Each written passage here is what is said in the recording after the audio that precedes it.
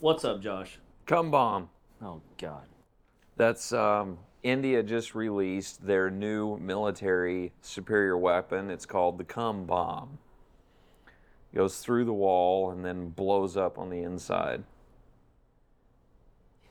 Gibbs, you got any thoughts on that? Sounds like Combine to me, only missing a letter. Okay, so But that I was was going to pretty say neat. that, but so the Mennonite community where I'm from refers to combines as combines. Combines? Combine. Yes, I've heard that same exact Combine. It's like, no, Combine. Sound You, it you out. combine things. That's where it comes from. Yeah. Take the thrasher and the binder and you put it together. And you have a combine. Combined it. Huh. You didn't More you know. combine it. Right. That's knowledge that is not going to get me any farther in life. But I'll take Well, it. yeah, but we kind of like knowing it. All right, another WTF with Ryan Gibbs. Man, the myth, the legend. Yeah. Gibbs, welcome, dude. Hey, thanks for having me. Yeah. Excited to be here. Gibbs, this morning, Gibbs and I were sitting over there at that table, and I was like, Gibbs, what are your goals for this year? And he's like, I was just having this conversation with my wife yesterday, and I'm like, hang on, stop. Let's record this. So here we are. Gibbs, give us a little rundown on yourself, where you're from. Pretend like no one knows. Pretend like I don't know anything about you. I'd prefer if you didn't. Yeah, Ryan Gibbs. I run and own Gibbs Field Farms, Gibbs Field Ag. Eastern Iowa, northeast Iowa, just south of the Field of Dreams, about 10 miles. Half an hour from the Mississippi. The land of milk and honey, like I tell my Kansas friends. It's kind of like a rainforest. It usually rains every week here, except for this year. But yeah, so we raise a bunch of hogs, a couple thousand hogs. We got some cattle, got a few pasture pigs, corn, soybeans, cereal rice seed production, dabbling into buckwheat a little bit of alfalfa. Got a cover crop seed business. We sell and apply cover crop seed. Doing a little bit of agronomy consulting on the side. Not really advertised it. People just kind of came to me, so I started doing a little bit of that on the side. Working with Singular here. The best guys generally don't have to advertise. Usually they're Busy enough. They're busy enough. Yep. Kind of just went into it with the mentality like, I'm not selling you product. I'm just looking at your soil tests, going out to your fields, looking at your soil, and then I'll just kind of make a recommendation. You can do whatever you want. Yeah. I don't care. If you don't want to follow anything I say, that's fine. Doesn't You don't affect have your to. life any. Yeah, I don't. That's kind of how I start. That's what I did know? with you. Yeah. Same thing. Yep. It's a good way to go. You got a lot of people who need that extra push. That's what I always found. Guys know about 90% of what they want to do and what they should do. They just need that little. Yeah. Little kick in the pants to go do it. In the context. Permission. They need permission to do what they want. No. You literally would ask for permission. Remember that? Yeah. This on is my what own I'm thinking of grounds. doing. I'd Ben, see can I that- do this? I'd see your number come across my phone. Had a select name for you for a while. Yes. We still use it today, but we won't use it off on here. air. That's right. Yep. But some of our one of our groupies is earning that name today. So Yeah. yeah. Yeah. He's sitting right over there. Let's see. So we're doing, not to like date this podcast, or because we want this to not timeless, but we want guys to be able to refer to this podcast anytime. We're in Iowa doing meetings. We did one in Nebraska yesterday, Iowa today. We're trying to do a set number of meetings where we meet with distributors, growers, and go from there. And Gibbs has helped us with the newsletter or blog, or both. He's helped do copy on the catalog. He's done. Product stuff. We just keep Product going stuff. back to Gibbs Yep. because Gibbs is very relatable to guys.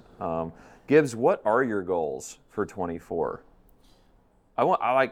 Really, you've got a lot going on.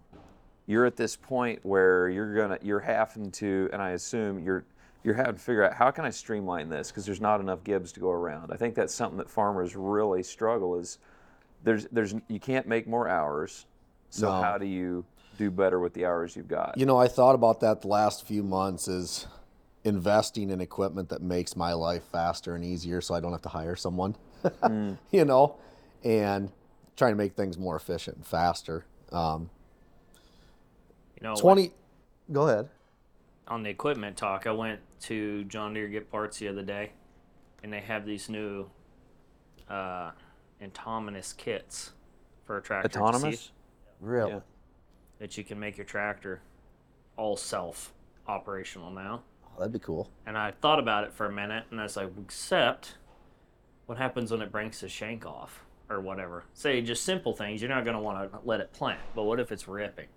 Breaks the shank That wad off. of corn stalks gets plugged in the front Yeah. and it drags for 800 yards across the field. Until it kills the tractor or pulls a pile from end to end through the whole field.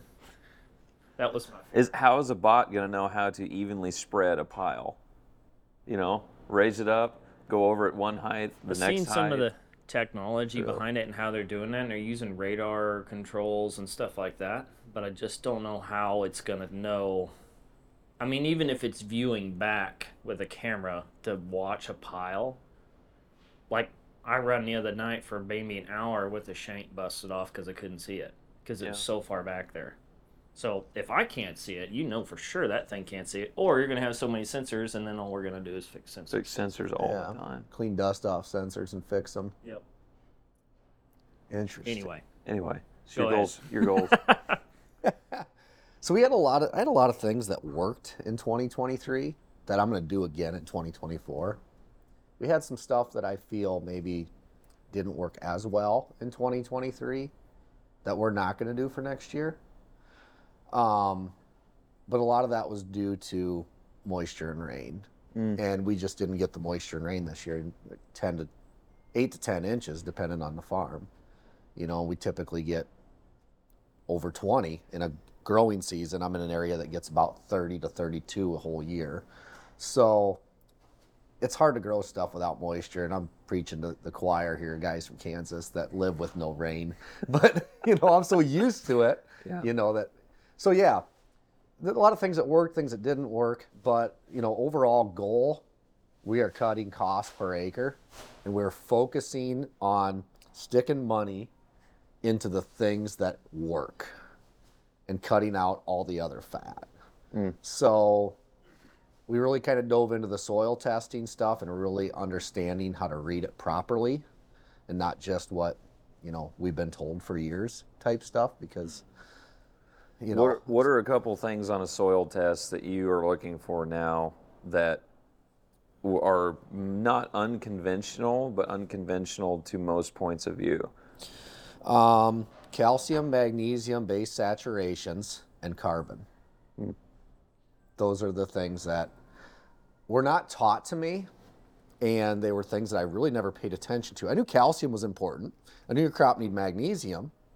I know your crop needs carbon. I think a corn plant is like 46% carbon or something.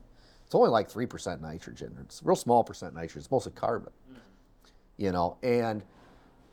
I knew about them, but I didn't really understand fully the importance and the level at where they needed to be.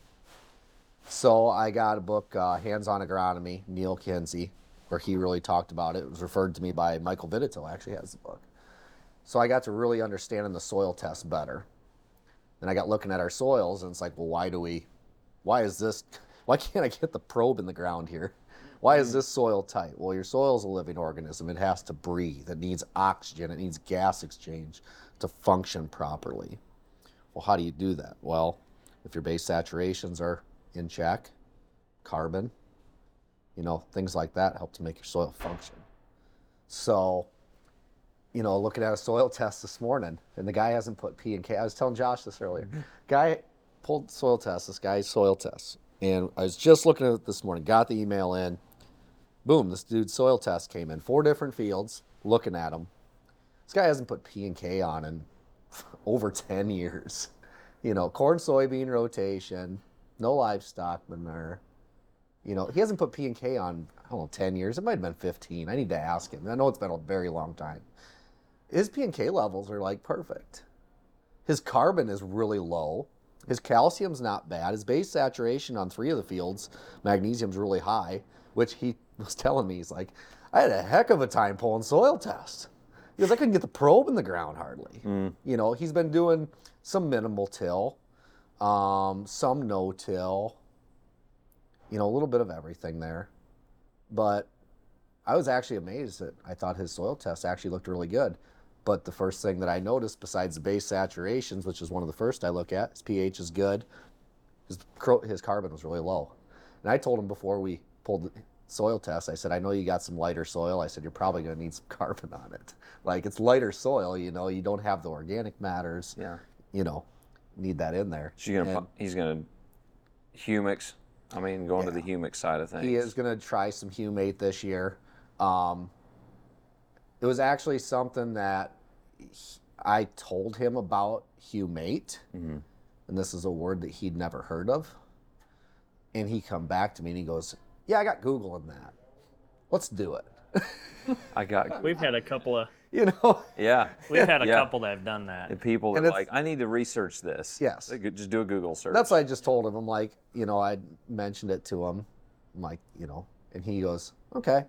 Then he comes back and he's like, I Googled that. He's like, yep, let's do that. I'm like, oh, okay. Cool. Google's a great farmer. Yeah. I'm like, you know, we got to look at, you know, where's our dollars going to and where can we allocate them to get the best return on investment? Because we need to run a business first, a farm second. And if you're not running the farm as a business, you're not going to be in business very long as a farmer. So always been telling guys that agronomically to invest in things that pay over long term. So carbon is one of those. So to take like seed, number one. It's a one and done deal. You plant it, it grows a crop, or it doesn't, and you're done. That investment either returns or doesn't that year, no further. Yep. Nitrogen, iffy in my area. It carries a little bit. Over here, a lot less. You know, things like that, phos and potassium, those are, to the point of your story, you hadn't done it forever, so them seem like a waste. But long-term agronomic return and soil health side, structural side, you know, staying away from overdoing the things that are a one and done deal. Actually be precise business-wise. So it's like me and you. You know what? I'm going to give you $100. Go over there and see what you can make out of it.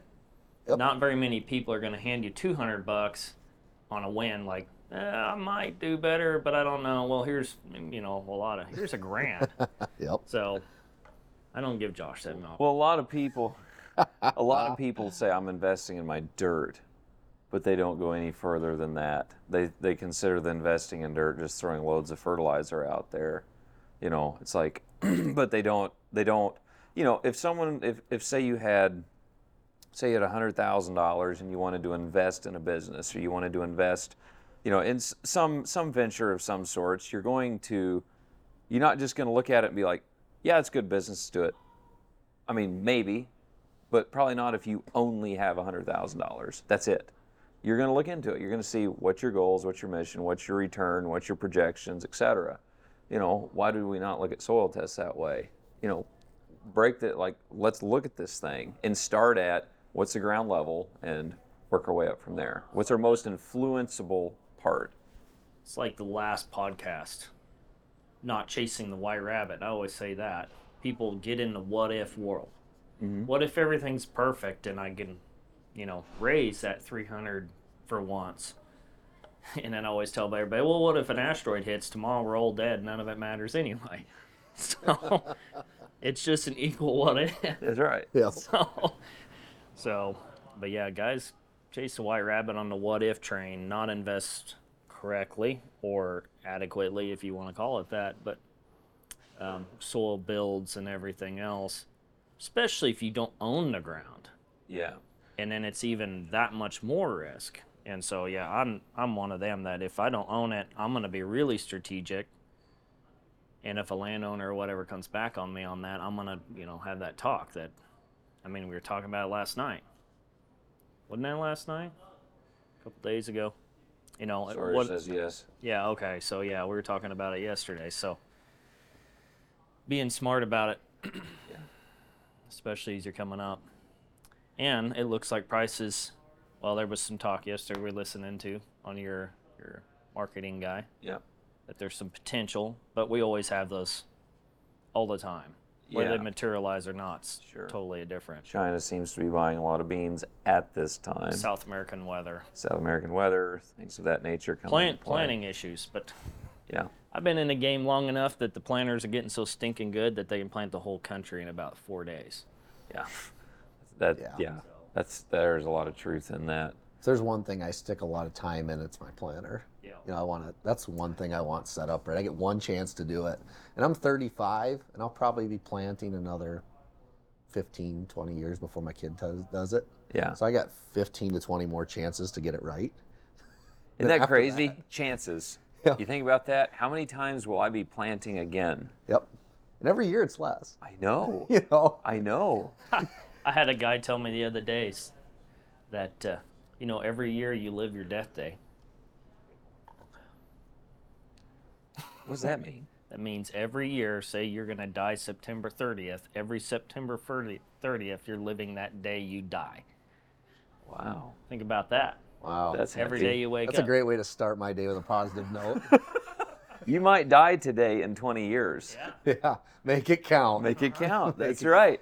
It's just really, we should look at it that way and be more positive. Oh, absolutely. If we looked at every day, how many songs and whatever has been written over time, live like today you were dying, Yeah, live you like know? you're dying. Well, yeah, you technically are in a way. Yep. I was talking with Aaron, Ron yesterday on the Ron. way up. He's talking about he's got family. Is it dementia? No, Alzheimer's. Yeah. And that he's only got so long to get his stuff done before that could take in. And even us, I've Yeah. thought about that. What if in 20 years you have a stroke, you don't die, but you're basically vegetable. So you only got that much time to get your stuff done or express your knowledge or do your thing that you're supposed to do. Yeah. So sitting in a rut is a terrible idea. Right. So Don't be willing to try something, but that kind of goes back. Gibbs, what's one thing you tried this year that you're glad you tried it, but you won't do it again? Wow. I got one. What do you got, Ben? Is it life or farming? Sure. Sure. Well, my farming one is I went and planted 54,000 twin row corn. Tried that out. Okay. I learned a heck of a lot from that. I'll never do it again. But you don't seriously regret doing it. No. Some of the best technologies I've got today that I've learned come from that mistake, that trial, whatever, Yeah. that experiment. I won't tell soybean what room is mine again either. Just tell him some other room, some random room. He's just shaking his head. This year, I tried 60-inch corn again, and I'm not going to do that again next year. Really? I thought you really liked that. How did it turn out? Not worth the crap. Really? I made a lot of mistakes on it, and then it didn't rain to help fix what I tried to put on it to help fix it. So we're not going to do 60-inch corn next year. I am going to implement a little bit of strip till next year into cover crop. My planting program into my cover crop was awesome. We literally did everything right. It just, we didn't get moisture, and that really hurt us.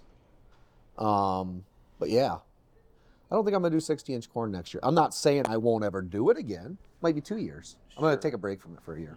I'm going to try something else on that little field, my experimental field. Last year I had an experimental field with 45 pounds of nitrogen, and it was my second highest yielding field. What'd it make? Overall average of the field was like 156. It was 6.5 acres, okay? The outside rounds were like 50 bushel because the deer... The deer rows? The deer rows they destroyed everything on the north section of it. And then the coon came in and knocked out a small portion. Gotta fix that too. But boy, through the center, it was running like, 220, 230 on 45 pounds of nitrogen. And that was nitrogen, sulfur, humic acid, and boron dribbled behind the planter. I came back to side dress. I was going to side dress, and I still had like 100 and some pounds of nitrogen out there. And I'm like, I didn't put 100 pounds down, but I had 100 pounds according to my soil test. Previous crop was buckwheat. We put a little bit of bedding pack manure on it on the winter time, but that was just cattle manure. It was more corn stalks than it was manure, so there wasn't probably much nitrogen value in that. But those stalks soaked up a lot of nitrogen, though. They take a lot to break down, yes. Yeah. But I was surprised it was that good. And I was going to side dress it, and I'm like, you know what, I'm just going to leave it. There's no rain in the forecast anyways. Just see what happens. So I didn't side dress it, but my sandy ground really brought down my average. We had sand ground that was like 25 bushel corn. Yeah. It was awful. But then we had some really good spots in the field that were bouncing way over 300.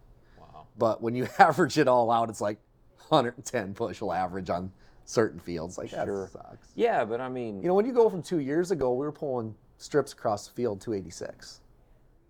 No tilled. Yeah. Corn into corn. Like, and then you go to a year like this where it's 100. It just breaks your heart. Welcome to Kansas. Welcome You to know, Kansas. I know. There's a reason I don't farm or live in Kansas. I'll drive there. That's cool. Yeah. But I don't want to live there and farm there. Yeah, but I mean, I don't know. It's a whole different. It's just completely different. You live kind of in an oasis. It's just a little. In a It's a unique hole. area. Yeah, and it rains. You actually have the Iowa mentality. A lot of people it's call gonna rain. where I live Little Iowa Yeah. in Kansas, where we live. It's But a kind of literally- a sweet little spot in Kansas that we've gotten lucky on. You get out in my area, and it's Hail. you start with it's going to burn up. Yeah. When it burns up, how far will it be? That's the talk. And then you get rain. It just comes in ice form. Yeah, but the biggest thing is when we get rain, we get a lot all at once. 30 inches. Yeah, is you what you get- got this year in 40 days. Yeah, but that was a little more unique. But I'm talking like when it rains, you're going to get 3 inches in one night. Yeah. Which is crazy. very common in the West. Every guy in the West listening to this is going to say that. But, yeah. What about you? What you got? What do I regret this year? Yeah, besides bringing soybean. I It's a good thing we don't have a mic over with him. Honestly, I don't regret this, but it's probably I poured so much into my contest corn this year. Like foliar feed. Man, I fed that thing every 10 days. Every 7 to 10 days, I was making a pass. And I thought I could fix more than I could. I thought I could help it more than I could. It ended up being one of my lowest fields this year. Now, I had planted higher pop because I was planning for contest year and good year. If it wasn't a good year, I knew the yield was going to drag significantly because the higher pop, I shot for higher potential. I wasn't shooting for good ROI on this field. I was shooting for potential. And I think foliar is a very powerful tool. I think it's a very useful tool. At the same time, I just got reminded of how much or how little effect we can have sometimes over things. Yep. How much influence. Never grow a crop feeding it yourself.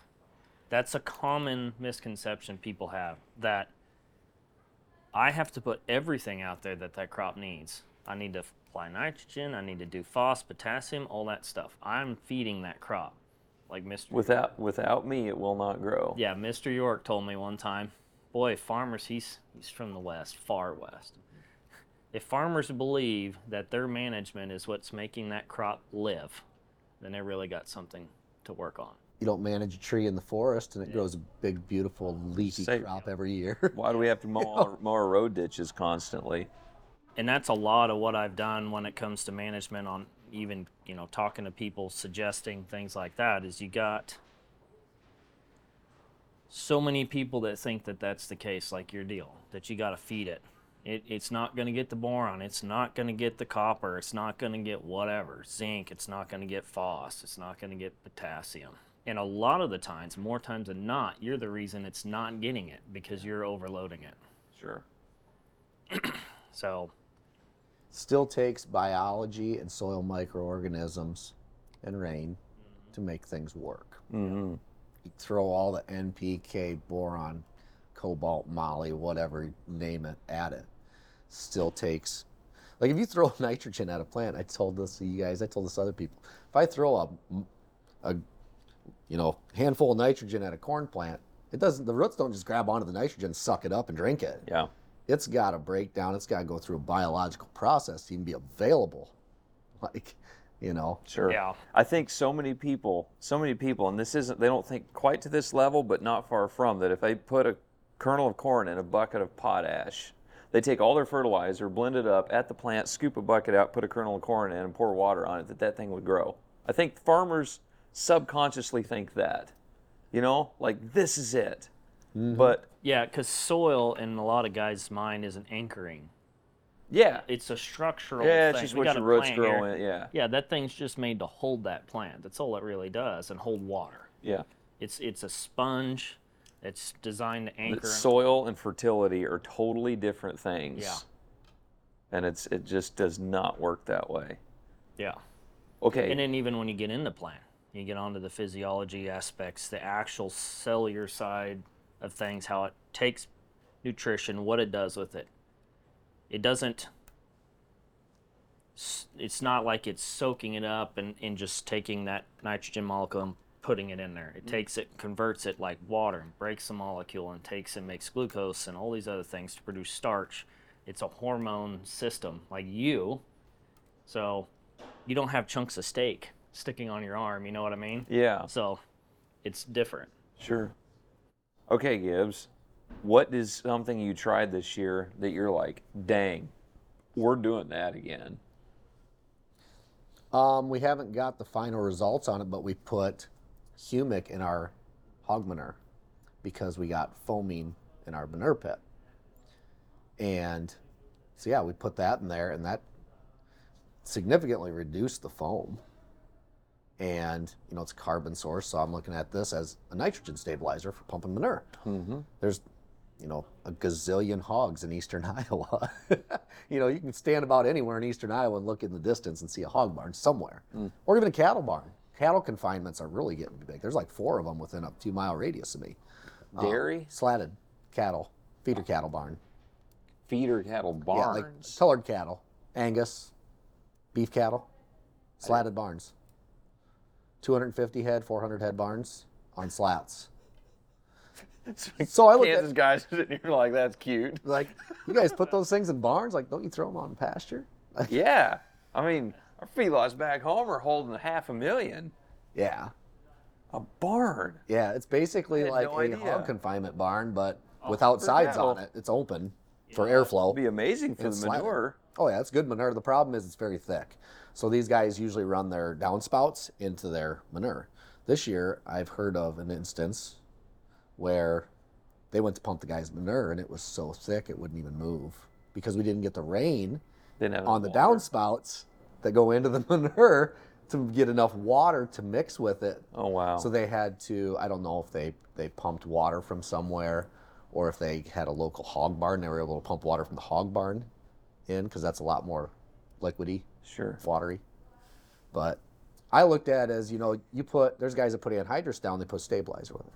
There's guys that put 32% or urea, they usually put a stabilizer with it. I'm like, well, I put manure down, why not put a stabilizer with it? Why not put something with it and get some benefit out of it? Not only do we got a little bit of foam we're getting rid of, I mean, we didn't have it bad, a couple, 2-3 inches, 4 inches maybe at best, and it knocked it down some.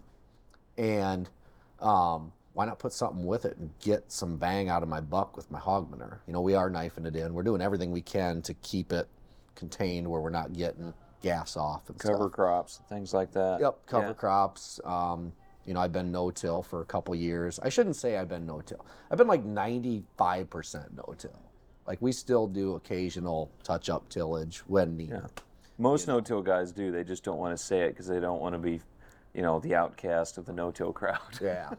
They don't want to admit that they have a disc hidden behind the barn somewhere. You got a 12-footer, and it is a high-speed disc if you pull it fast enough. Darn right, they all are.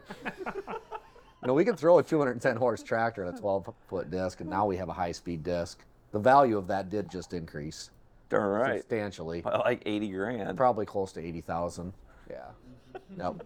So it is for sale if anybody wants to come take a look at it. Yeah. But yeah, we did a little bit of subsoiling on our end rows this year just to mitigate some compaction. Funny story, I had the subsoiler hooked up to my tractor, 5-shank subsoiler on a 200 horse tractor, 8110 Deere. Did the outside, the end rows where we knew we had compaction from running tank on it, grain cart. Been doing no-till and cover crops for 5 years. I'm like, let's run this bad boy right across the center of the field. One pass. Let's see what kind of hard spots we got. You know, on the end rows, we're doing 4.5 mile an hour, just working the snot out of this tractor, 15 inches deep, just burying it. Tractor had all it had. Got off the end row, went across the gear, 11th gear, 12th gear, 13th gear. I was at 7.5 mile an hour, and I could have bumped it up to another gear. It would have logged her down pretty hard. We're running 7.5 mile an hour across the field, and I could have hit another gear with it, with a 200 horse tractor at 15 inches deep. Wow. I made one pass across the field, and I'm like, well, this is absolutely worthless, but it was worth a waste try. of time. I just wanted to see. Yeah. You sure. know? And so yanked it up, drove it back to the other end. Bogged her down again. Like we're done with this field. You know, I just did my end rows where I knew we had driven a lot. You know, out of that 186 acre field, we probably did 2 acres Yeah. of tillage on it. But, you know, let's break up that hard pan. We got out there 2 days later. This is after they hauled manure. Got out there 2 days later, got our cover crop drilled. Now we got a week and a half of 60-degree weather here. Hell yeah. It's going to take off with the roots. Should take going. Get them roots down in there. The only thing I wish I would have done differently, but I didn't have time, I would have loved to put like my saddle tanks on my tractor and run a liquid system on the subsoiler, and let's put something 15 inches into the ground. Let's put, you know, compost extract or some humic or something, you know, to kind of Put some structure back. put some structure back in there. Yeah. You know, I don't know. Maybe it's a winter project. We'll throw that. It's not my subsoil. It's the neighbor's. He let me use it. Nice guy. Sure. But wouldn't take a lot to do it. Interesting. And that's a straight put shank. It didn't anhydrous. have wings on it. You Put know. anhydrous tube on that, couldn't you? Well, I mean, not to run anhydrous, but for your actual delivery application. okay. I was thinking of just welding a small, like, 3/8 inch pipe on the back of the shank. Yeah. And then run a plastic tube down that. That's an anhydrous shank. Yeah. I thought about doing that once and laying that down there, because the idea is oxygen is the limiting factor on the biological activity as you move down. And thought if you could lay it down there at the subsoiler with a stout catalyst and get it going, would it speed up the recovery or not? I don't know. Don't know unless we try. Yeah. You get Winter that deep, project once for it me. piles over or silts in and everything else, would it just kill it and be done? Now, like John Kemp says, he goes, to start a system out, sometimes it takes iron. Yeah. Get it broke up, get that hard pan out, get a crop growing, and get root structure down deep. There's a lot of You know, and there's I a agree lot with of him on hardcore no-tillers that are beginning to admit that. Mm-hmm. You know, like it's okay, it's all right. I mean, Sawyer did that. He went down and there was a field called Flatiron, ripped it because it's got compaction on it, loosened it up, put a cover crop back on, and you know, otherwise, sure you can do it with roots, but God, it might take 15, 20 years. You know, Dad's been was no-tilling 16 years before I took over. Went in, did some digging in a lot of areas, had a lot of compaction fixed, but there were some areas with still a freaking hard pan. Mm-hmm. You know, like Gibbs said in the beginning, it's a living organism as a whole. And the only way it really functions is everything's living and working. Yeah. And so there's all this thought in some of these hardcore, especially you get in the West, hardcore no-tillers, that it's the fact you're not tilling that is actually improving your soil health, not improving the living organism. Mm-hmm. And so, I don't know, I keep going back to that farm, but I took on that farm that had been no-till for 19 years, Yeah. and it was so bad. I was burning up points off my chisel, which it's a heavy chisel. It's a Coon Yeah. Coon Dominator with chisel points on it, Yeah. not ripper. Did you see his snap of the burned off? He was comparing the points. Mm-hmm. He's doing. How many acres does it take to do that? Well, I can get Was about it even? Bad quality about steel. yeah, I can get about 500 acres on a set. But in that kind of ground, you were burning. No, this deal. Set. Crap. Okay, so That's I put some expensive. points on this Points are thing. not cheap. Yeah, I put some points on this thing, and I was ripping that no-till farm. And I kid you not, I'd get out, take a leak, and piss on the points, and they would sizzle. They were that hot. I was burning them off about every 80 acres instead of 500-600. God, It was hot, and I'm only It's a can only section. That It's had a to full been- section. that had to have been some tight soil. Oh, I'd like it's- to see what the base saturation on that was. It had to have been super tight. It's really wild.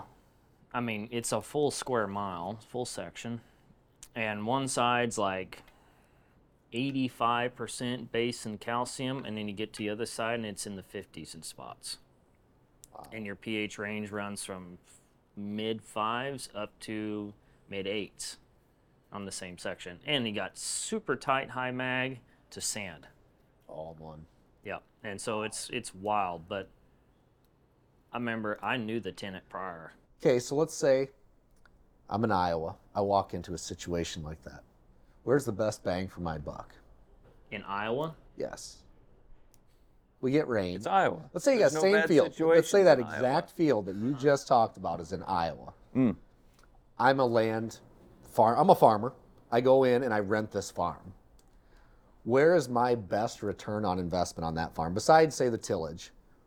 From a fertility, biological, whatever standpoint, what Jake. is your first thing that you would shove money into to Jake. get a return on investment on that so farm? he took on a farm very similar. It was irrigated in southeastern Nebraska. And he took that on, and our suggestions is very similar to what we do, except we didn't find out about this till Yesterday. a month. No. Oh. I'm talking last year. A month before planting-ish. Mm-hmm. It was pretty soon. Yeah, it is maybe a little before that, but Cover crops were not an option. He was so close it wasn't going to happen. But if you got it now, I would have told you to do the same thing, minus I would have had you plant cover. But I had him shove a shank in there because he thought it was silage year after year. It had several sets of silage run through it. So run a shank through it, opened it up, kind of smooth it over, and then drill cover with a hot load of humic. Okay. And that was the starting. And then after that, it was basically biological stimulation, catalysts and sweeteners and everything else in furrow. But we mitigated that not through a ton at it. So my whole thing is too many people throw too much out the gate. Yep. And so that's like, let's just do that. He wanted to manure it and everything else. Nope. They're just going to do a few things. You want to tell him what the rec was from his co-op? $320 an acre in It was Map and basically 400 pounds combined. It's crazy. $320 an acre. Yeah. And then they were going to plant it thicker Yeah. because the performance is Think hindered. he was going to so put it plant at more 30,000? Did he say 30,000? He was going to put it at 30,000 pop. Pulled that back to 26.5. 6.5. Did not have time to put the lime out. But the lime wreck, you told But him. lime was not as big a deal because we were going to back it up with a calcium nitrate. Yes. Because he's irrigation, so we can inject it in the Yep, pivot. yep. So, but yeah, I didn't want him to go out with manure and all these other things because I didn't want it to instantly end up in the same boat where he got it. Yeah. Like that manure, and it's all stuck because the soil's so unhealthy and it just ties right back in there. So it's like, save your money, let's boot the system back up and do this slowly-ish. And that's what he did. Put humic on. Yeah, he run humic, he run biobuilder, he run a couple other things. We told him not to inject it, and he still did it. But Yeah, he did it as a trial. Yeah. He's like, I want to try this. He's like, it's like a few dollars per application. He's it was putting on- fun. Yeah, putting on some 945, give him a hard 15. time. Yeah, we give him a Still lot today. of crap, but he's willing to try a lot of things. And the thing is you can try a lot of things, that were sourced that not source, but that we source for guys They don't cost very much money to do a trial application. And so then he goes in there, and 200, he was going to be blown away. Yeah, he's like, dude, if it makes 200, I'm going to be I think freaking he fired was up. thinking 175, 180 on the circle, irrigated. And this year we found out yesterday it was 217.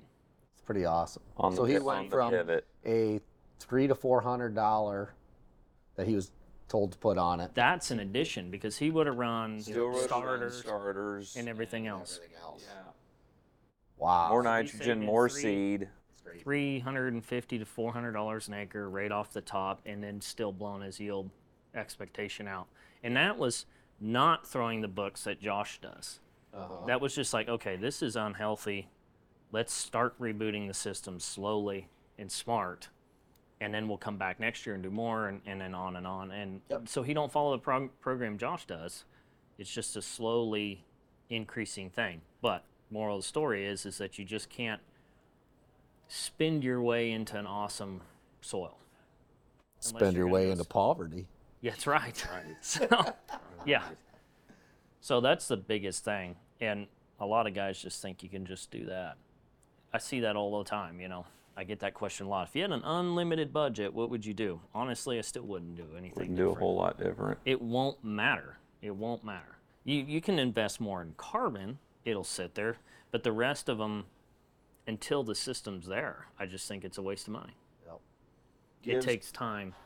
Can you talk a little bit on your compost venture so far?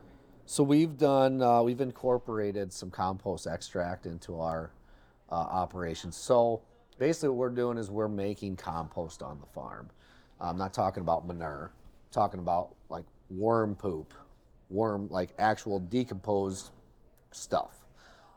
Leaves, wood chips, alfalfa, kind of putting it together. We do put a little tiny bit of livestock bedding pack in it just to feed it. Making Johnson Sioux compost. If you're not familiar with that, it's basically a no-stir compost system. We also have a continuous flow worm bay. So yeah, we're basically making compost, and then we are taking that dirt. Aaron is literally going to have a cow right now. People are rolling by. We're recording this in the hotel lobby right now. That's right. And we found the quietest corner we thought we could find.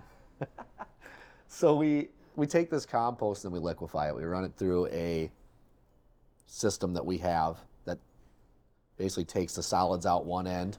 We wash it, pull all the organisms off of it, filter it, put it on our crop. We're 2 years into it.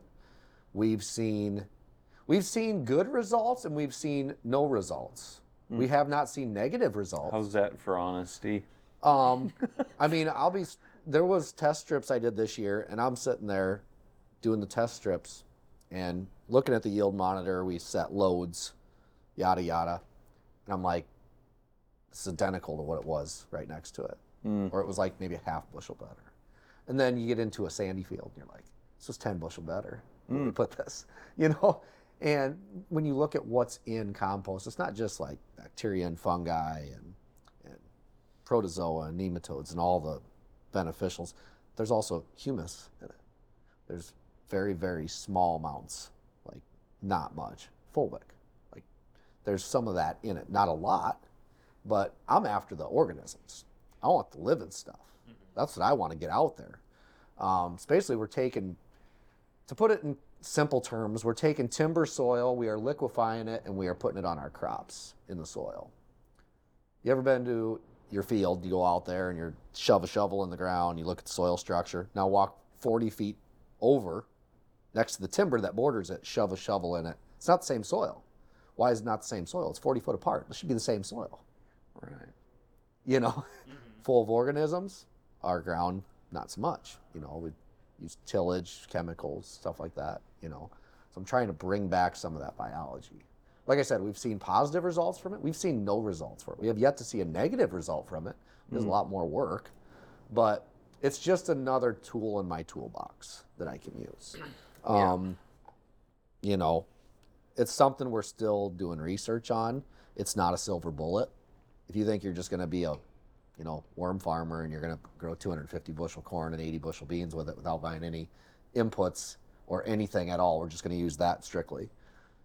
I don't know if it's really possible. Like, you know, like you still need to give your crop stuff. Yeah. You know, you still need to look at your soil test, see what's going on. You know, it takes a while to build the soil up. You know, I mean, It wasn't destroyed in a year. No. Wasn't destroyed in a wrong. year, you're not going to build it back in a year. Right. You know. That's one thing I try to tell guys, and I mentioned it yesterday at that meeting, is we source a lot of natural products, and natural isn't like mushrooms or weed kind of natural, you know what I mean? It's more of things that are forming in your soil naturally, like humics, fulvics are naturally there. It's a natural process. We just found veins of these things, and they're through the whole globe, but found veins of these things, and bring them in and helping boost the system. Same as applying biology. These things already exist there. Yep. It's adding potentially some gap because there's hundreds of thousands of different species. This year, side dressing my corn, adding 12% humic with it. Or not side dressing, putting it on with the planter, I dribble it out the back. We were on a 32% thiosulfate boron. And my saddle tanks, you shove your nose in the tank and you burn your nose. Like, you can smell that 32%. Throw the humic with it, and it just like, you shove your nose in there and there's a little bit of smell. Yeah, it smells kind of like, But what would you say not it much. Like, it really neutralizes it. Subtle fart. I don't think that's quite That's one way to do it. You know, before I even applied it, I'm like, this is nice. Like, it's not nearly as, you know, pow in the face. One thing I found was I find a lot less corrosiveness.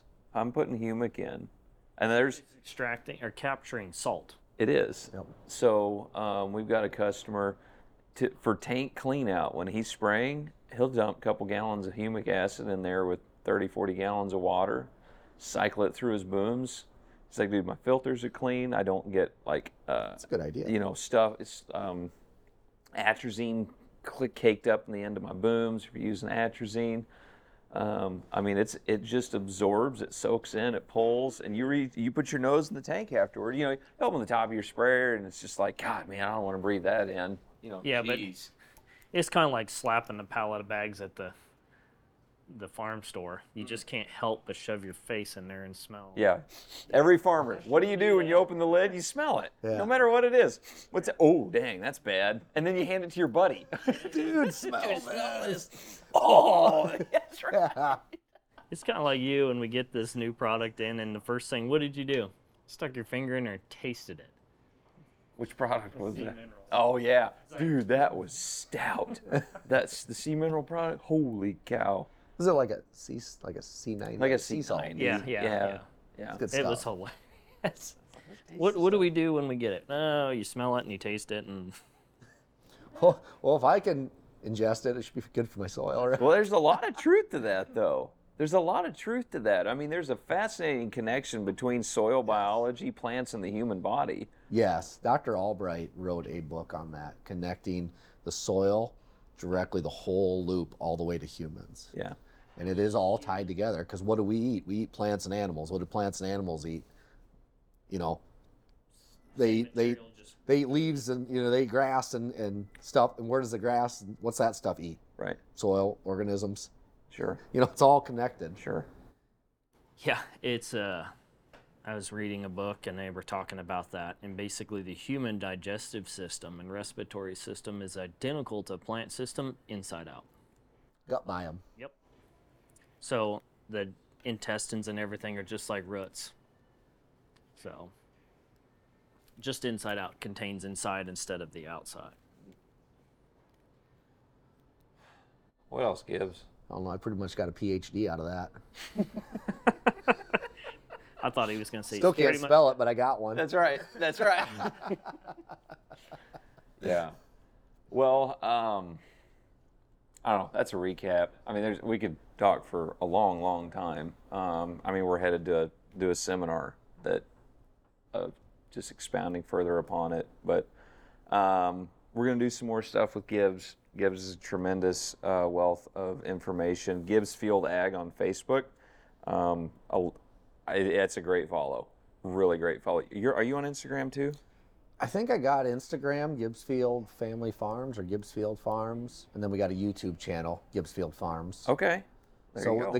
the YouTube channel's just up and going. We're trying to post a video a week roughly, and it's going to cover I'm trying to cover everything, not just like farming. not just like oh we're worm farming. No, here's cover crops. Here's how a combine works.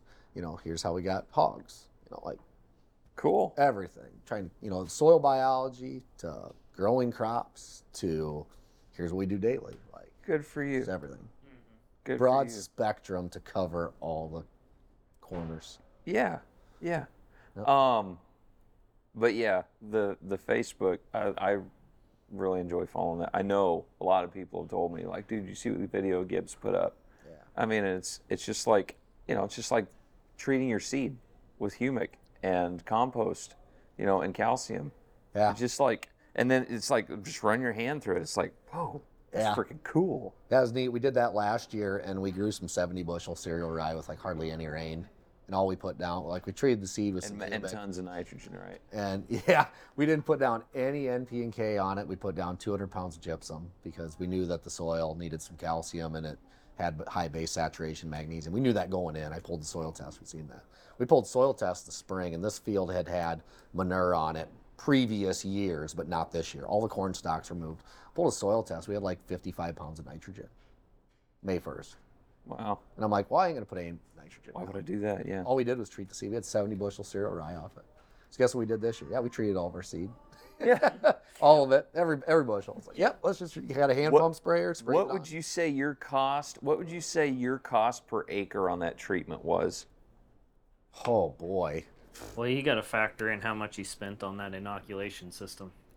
the The inoculation hand pump system sprayer. was expensive. Yeah, $40. Yeah, I think that was like 30 or 40 bucks. That Mass treated 1,000 acres. I called the bank and I was like, "Do you think I can invest in this treatment system?" He's like, "I don't know. I think we can maybe make it work." Swing it. So we gonna have to- transferred the money over. We bought it. You leveraged your first We lever- your kids. We leveraged my first and second kid on that.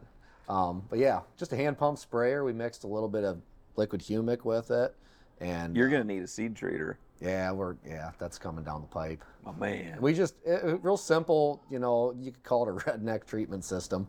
We shoved the sprayer into the, into the belt conveyor as it's going. Just kind of shoved it in there, pumped it, and then we were dumping a little bit of dry humic in by the bucket. How much you putting on per acre? I don't know about that much. Yeah. We were shooting for 5 pounds. We might have had 8. We might have had 4. Sure. But that was kind of what we were shooting for. And just mix it with the seed as it went into the way wagon. The Gluck system. The Gluck system. How many Gluck, Glucks? Gluck, Gluck, Gluck. Yeah. 2 more Gluck, Gluck, Gluck. Good. Yeah. I mean, what? $1? 50 cents? $2? $3? I bet I had maybe, I'm going to say on the high side, $3 to $4 an acre. Okay. And that's 2 bushel per acre, so maybe $1 a bushel, $2 a bushel. Probably Pretty- less than that. pretty It was affordable. probably less than that. Pretty affordable. Yeah, it was very affordable. Nice. Yep. Yeah, total inputs on that, next to nothing. Yeah. Cool. Made money on it.